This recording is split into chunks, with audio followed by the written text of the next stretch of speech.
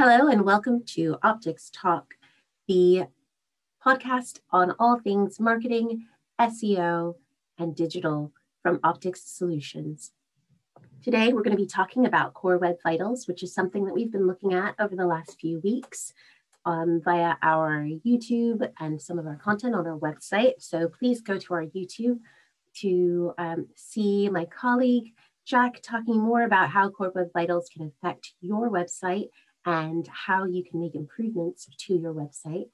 Today, I'm going to be talking with Chris Johnson, the technologist and tinkerer, he describes himself, behind some of the really great tools created by Defaced. So if you go to defaced.dev, you can check out some of the things that he's been working on. We are talking to him today about his Core Web Vitals Chrome extension, but he also has a really great tool which tells you how to measure your cumulative layout shift as well. So it's called Layout Shift GIF Generator. And that's a tool that we've used to talk to clients about cumulative layout shift and Core Web Vitals, and it's really great. And both of these tools are free. We're really pleased to be able to speak to Chris today, because he has done so many fantastic things. So he's spoken at Brighton SEO, and he's also had his tools highlighted by some amazing SEOs from across the web. So this is a great opportunity to speak to him about this. And the reason why we're talking about Core Web Vitals is because it is such a topical topic. Google is bringing in Core Web Vitals as a ranking signal in 2021, and they announced it last year. And it's very rare for us to get this much lead in with regards to a ranking signal, but they've been very generous. So not only have they let us know that it's coming in, but they've also added things to the Search Console dashboard to help us to register where our sites are performing well and where they could do with improving. There's also some great tools within PageSpeed Insights to help you figure out which things are best for your site and where you're seeing challenges. They've also got something called the Crocs report, which is a Data Studio dashboard, which helps you break down all of the different elements over time to see your progress on Core Web Vitals. And we've been using all of these tools in tangent over the last few months to help see some improvements for our clients. And I'm pleased to report that we've been able to get sites which were getting flagged for a few pages to be shown consistently as all good, using some pretty straightforward implementation.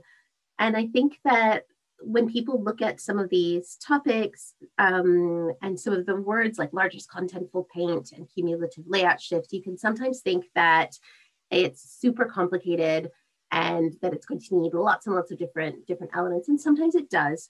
You definitely need to talk to your devs, and you need to get your devs on side if you're going to be making these kinds of recommendations, but and improvements. But there are also some things which you can improve, which are pretty obvious and pretty straightforward. So one site that we were looking at, they were getting flagged because they had a link on their homepage that was going to a YouTube pop-up video.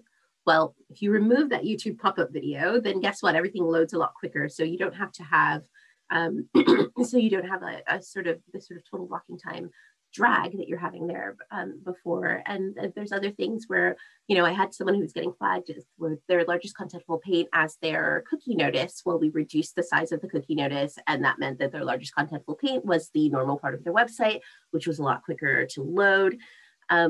And also, I think that there's a couple of things in my experience which are easier to fix than others. So largest contentful paint is something that counts for a large part of your Core Web Vitals score, and can be fairly straightforward to address, because the most important element is that viewport part of your website. So if you're able to optimize the viewport, what we previously would refer to as above the fold, then that's going to help you to move everything along.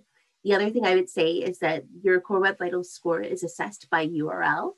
So the sort of score overall has to do with the scores that you get across each page, but not all pages are created equal. So if you have pages that are getting a lot of traffic, I would say prioritize those ones in the first place, because that is where Google is going to be getting most of their data from, which is the pages that you're getting a lot of traffic to.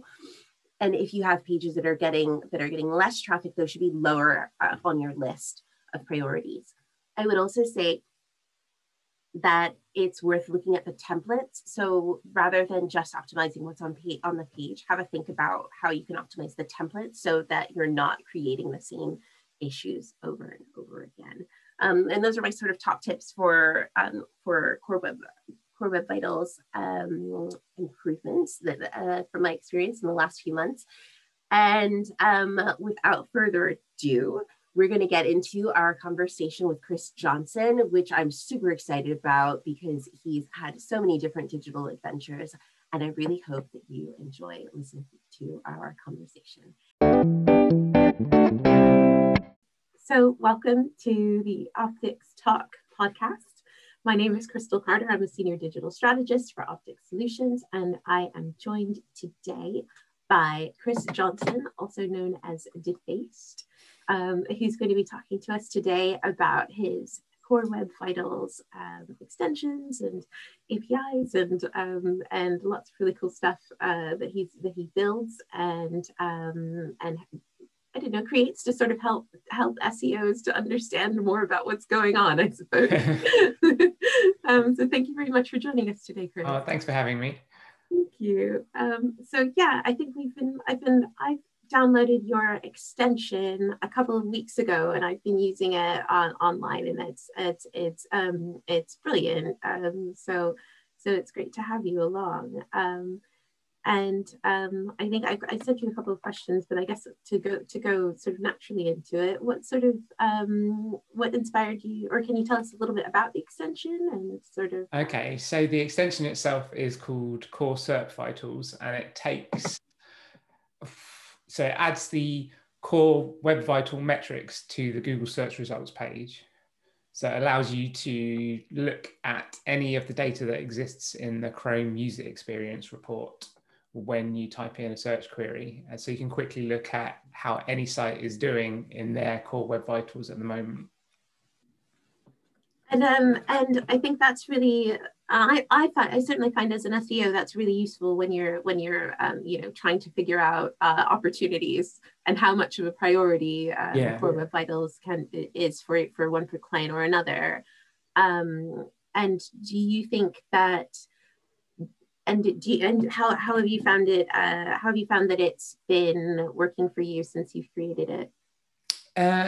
It's been very helpful for me just to see where things might change, to see where things are positioned at the moment, because obviously we know that Google are going to change the rankings a little bit. I don't think it's going to be as dramatic as some people think, but I think they're going to tweak it a bit. And this gives you an idea of how your competitors are essentially ranked at the moment for their Core Web Vitals and how things might change. Because if you look at it now and you can see that above your clients are people and they're all red, then you might be thinking, oh, they're gonna drop down a bit. But then if you see yourself and you're all red and they're all green, you're like, oh, okay, we might have a bit of a problem on our hands here. Right. And I think that there's some that are harder to achieve than other. In my experience, I've been implementing a few Core Web Vitals updates over the last few months, and largest contentful paint is like the easiest of all of them from what I can tell. I find of all of them, it's the lowest hanging fruit because you get it like improves your score significantly. Yeah. But basically, you just need to optimize the viewport. Yeah, I think that one's not too tricky. Layout shift it's not too hard. I think we've got it harder in the UK, where we've got to have like cookie notices and GDPR notices, and a lot of the plugins that are used to implement those on pages shift all the elements around. I think if you look at sites in America where they don't have to really worry too much about putting up all these banners and things like that. Their elements don't shift around so much. Yeah, absolutely. I've had that with a couple of clients where like it was where the largest contentful paint was their cookie notice, and it moves around all of the different things, and then so you have to sort of make it smaller and all of that. Yeah. And I think, speaking of the cumulative layout shift, you've got another really fun tool that I've been trying out as well. So that's the layout shift GIF generator, which generates a nice little GIF of all the sort of layout shifts that are happening on the page. So you can visualize it a lot easier than just being given a number or digging through in the dev tools. Yeah, and I think that it's really, I think it's something that we've all experienced online. Where you go to click something. I think actually Twitter, I think, is terrible for it. Very often where I go to click on one profile and end up on somebody else's profile. I think Twitter's bad for it because that they deliberately shift things around in the timeline. It's not clear that they do that, but it happens, and it's always just when you're about to click it, it's like, oh, we're going to move that somewhere else. Right. So I think that's really awesome. It's a really awesome tool, and it just lets you see that, because I think that seeing a number of 0.52 or 0.1 or 0.01 is a lot more difficult to quantify. Yeah, it's a hard thing to communicate to clients, but it's easier to show them a picture, animation of all these things that are moving that shouldn't be. Yeah, absolutely. So how did you get into this? I think you've had a lot of you've done a lot of really interesting things in your career. So how did you get into SEO and getting into APIs and making extensions? And so I've been on the internet since the 90s. So I've seen it change. I've seen things come and go, and I've always just loved learning about the technologies. Even before I had access to the internet, I was buying there's .NET magazine, and it used to come with CDs on the front, and they came with early website builders, and I was building websites before I had access to put them anywhere. So I was learning about that back then.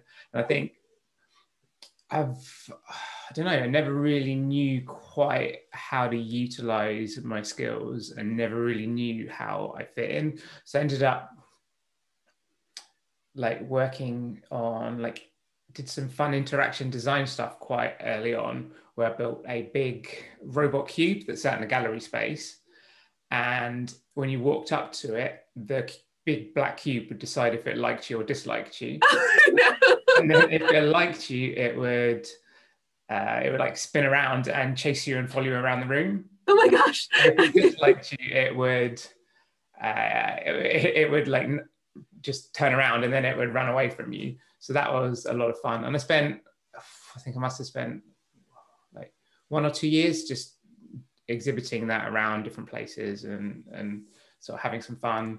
That was a good laugh. And then after that, I think just ended up doing bits and pieces of freelance web development, and then not really knowing kind of how to align myself with the rest of the industry. So when it came time to this freelance thing, I really should sit down and get a proper job, something that I put a bit more effort into, where it's easy to do freelance and sit back and not bring in as many clients as you should, or as much work as you should. So I was doing bits of freelance work. I was helping out with a friend's pyrotechnics company, all sorts of other things, and working in pubs. And then just felt right, it's time to actually try and get a job in adulting. Yes, creative industry. And I was looking at, where do my skills align? And I thought, digital marketing looks like a good in. So I started applying to lots of different digital marketing jobs, and applied for an SEO role at the company that I'm at, Bambi9. And I got to the interview, and they said, okay, we're not quite right for the role that we're interviewing for, but we like you, so we're going to hire you anyway, and we're just going to figure out where you fit in. Nice. So I've joined them, and what my role is the head of technical. And essentially, I bridge the paid media teams and the SEO teams, and I build tools to automate as much as I can and make everyone's lives easier so that we can scale as a company and we're not relying on doing too many things absolutely manually. And also sort of in charge of all of the complicated technical problems that come up and technical integrations and issues with client sites that are not quite so simple to fix. Sure. Yeah. I mean, I've definitely been there. And I think that there's a lot of people think that, you turn a website on and it's all good and you're connected to the server and that's fine. But there's all the JavaScript in between. There's all of the APIs in between. There's all of the, the tracking in between, iframes, all sorts of stuff. And I would love to have a technical on our team to because there are things that fall through the cracks, that aren't particularly dev, aren't particularly SEO, but it's just sort of bridging the two. We sometimes use I've sometimes used Zapier to sort of help with those sorts of things, but it would be nice to have a human to help. So I think your team is very lucky to have you. Thanks.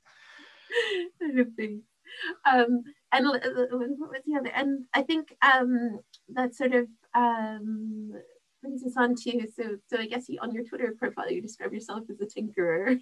Yeah, I think as long as I'm having fun, I'm happy, which is where a lot of the sort of projects on my personal site have come from. They're things born out of just, I have an idea and you're like, oh, let's run with this and have a bit of fun and see how I can use a web technology kind of in a different or fun way.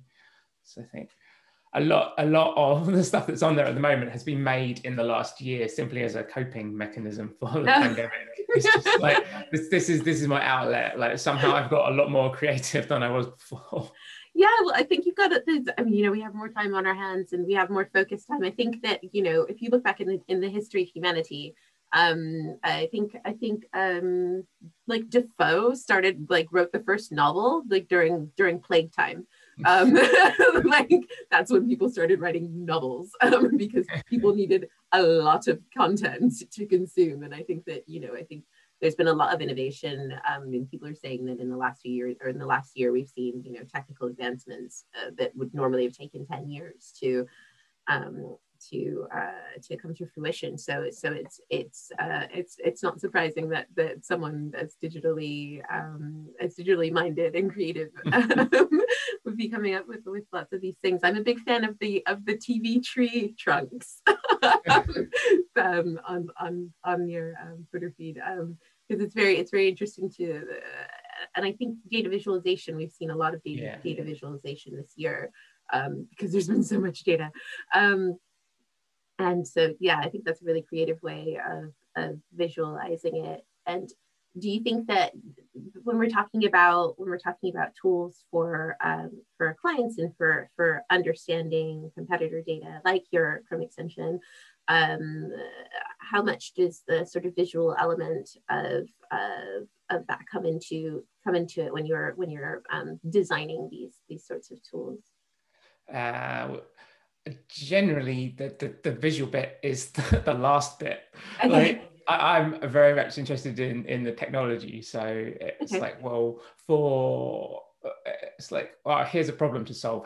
Can I take all of the data from the Google search results and send it to the Chrome user experience API and get that back? And then once I've got it back, okay, well maybe I'll display it and make it. It's always like there's I don't come at it with like the end product and I'm like, right, I'm going to achieve this. There's normally like, oh, well, can I do this? And then like, oh, well, maybe I can make it into something that's a bit more useful. Mm-hmm.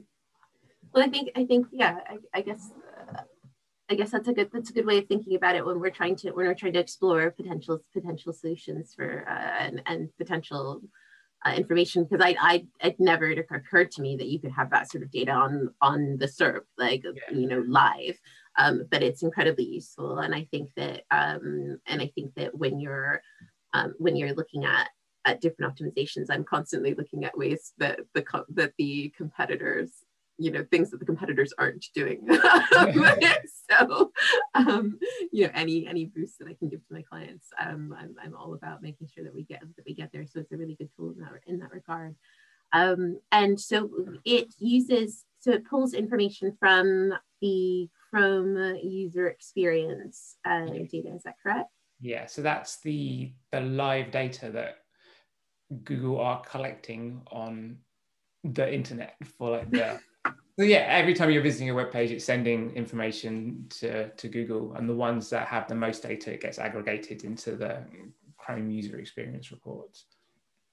So you can I think the easiest way to see that is if you put a URL into sort of PageSpeed Insights, and you get a separate little box at the top which tells you if there's real world data out there. So that's where I'm getting all of that information from. It's really easy to just request it. You don't have to do too much work to get that.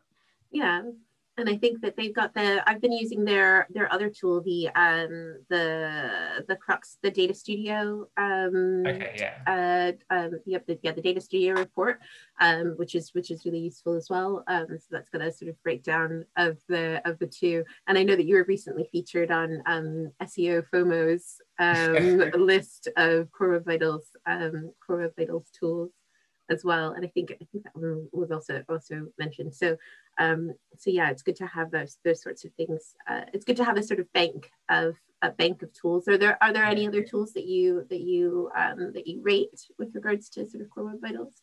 The official plugin is pretty good. I think I can't remember what that's called. It's probably just called Core Web Vitals, but it's the one that puts the little sort of indicator at the top in the toolbar. So as you're visiting sites, you can see like it changes color based on what the data is, and then you can click on it and get a sort of a bigger breakdown. So that's a pretty good one. But I haven't seen too many tools out there that are really focusing on Core Web Vitals, which is why I think sort of the layout shift tool has got a bit more traction, because it's like a new thing that everyone's told that they have to worry about.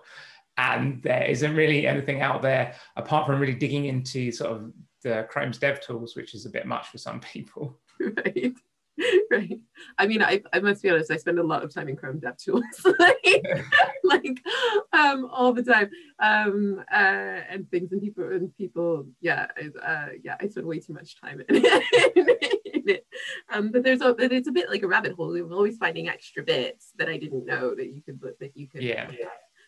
on it. So I enjoy it in that regard. Yeah, they're always adding new stuff to DevTools. Like every month, they put out like a little video showing you all the things that have been added, and it's always new stuff to learn. Yeah. No, I think it's really good, and I think the other good thing I would say about Google in that regard, to sort of the tools and features that they do, they're quite good at, or at the moment they seem to be quite willing to listen to feedback. Yeah. So they were going to get rid of the structured data testing tool. And I think I was on a chat with Martin and John Mueller, and I was like, no, it's the worst. Like we need to keep it, like please. And I harangued them a bit on Twitter, and eventually, obviously I've saved the structured data. It's on me. No, but yeah, no, I think they seem to be quite interested in that in feedback, and I think that I find that the Core Web Vitals tool on Search Console, or the Core Web Vitals information on Search Console, is useful, but sometimes it's trickier for sites that don't have large amounts of traffic. Yeah. So I think that I think that's quite tricky. I think that's quite tricky for sites that have smaller amounts of traffic, because they're just not getting as much data through. It's a difficult one, because the Core Web Vitals really do rely on you having a lot of traffic. You can't really measure the first input delay if you've not got people using your site to get that data from. You can't really test that one yourself.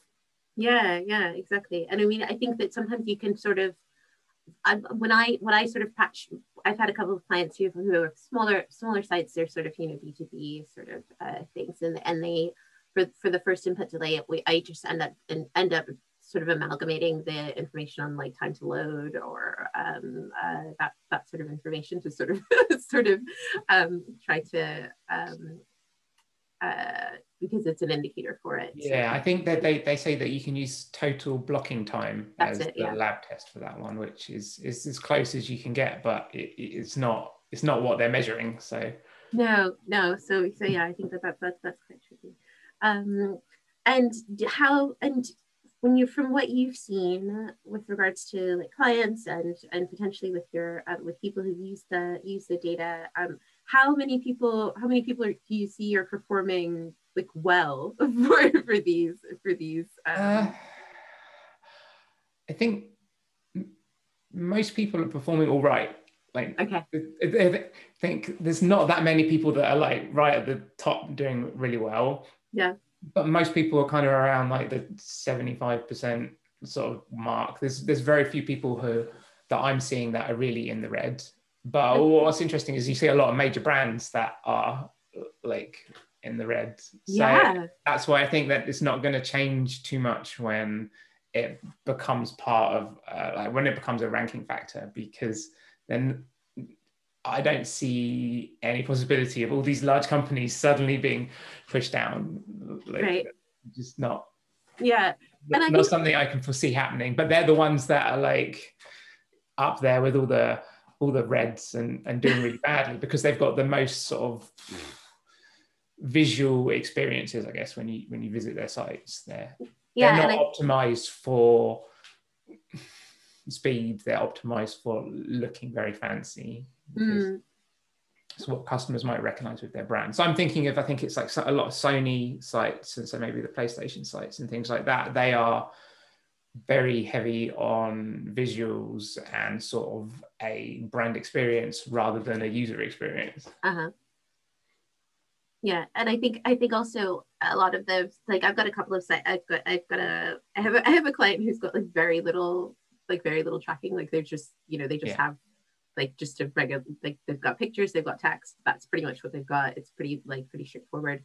And on PageSpeed Insights, they're way up there because they've got like minimal JavaScript Yeah. like on the site, so the total blocking time is like really low and all of that sort of stuff. So it's difficult because the more information we want about the user experience, the more at risk we are of compromising the user experience. I think as well. And so yeah, like bigger sites are going to want a lot more data because there's a lot more at stake. Yeah. So I think again that comes back to the sort of needing the kind of technical expertise like that you have to sort of manage those sorts of elements that are the sort of underneath the site sort of elements to make sure that we're able to get the information and also perform well for things like core web vitals. Yeah. So yeah, cool. Well, that's really awesome. Thank you very much for talking to me about your plugin and all of the different things that you've done. I was interested to hear about the pyrotechnics company in France. And what's next for you? What do you think will be your next sort of tinkering project now that we're lockdown free? I've got a lot of projects that I'm always kind of tinkering. I've been trying to figure out decent ways to sort of visualize what the largest contentful paint is. So I'm not quite sure on how to do that. I've done the fun version now. I've got it where it just puts a big arrow and points at it. Like that was like, oh, let's have a bit of fun and do that. Now I've got to think how I can make that a bit more usable, because that's not very client friendly, a big flashing arrow, but yeah, there are ways to do that. And I'm just, so I've been having a lot of fun in building stuff as APIs that exist that other people can use. So the layout shift tool is actually an API that you can request it from manually rather than having to go through my page if you wanted. So I've got a few things that I'm tinkering on with like that. I've got a very fun game that is based on learning regular expressions that I need to finish at some point. And then I've got another tool that should be finishing up soon that lets you compare the rendered page and the non-rendered page, but do it on a mobile phone, because at the moment you can't easily view source and compare the two on a mobile phone. So I've got it working. It just needs, it's one of those things that everything gets to the like 99% finished, and then that 1%, it's very easy to get distracted by something. Oh yeah, absolutely. And I think also I think that's, flying a plane is relatively easy. Landing it is a whole other thing. Not that I know how to fly a plane, but you know what I mean? Like I imagine I could probably steer one, maybe, possibly. But yeah, I don't think I could land it. So yeah, it's but that all sounds really interesting. And do you think you might be doing some more or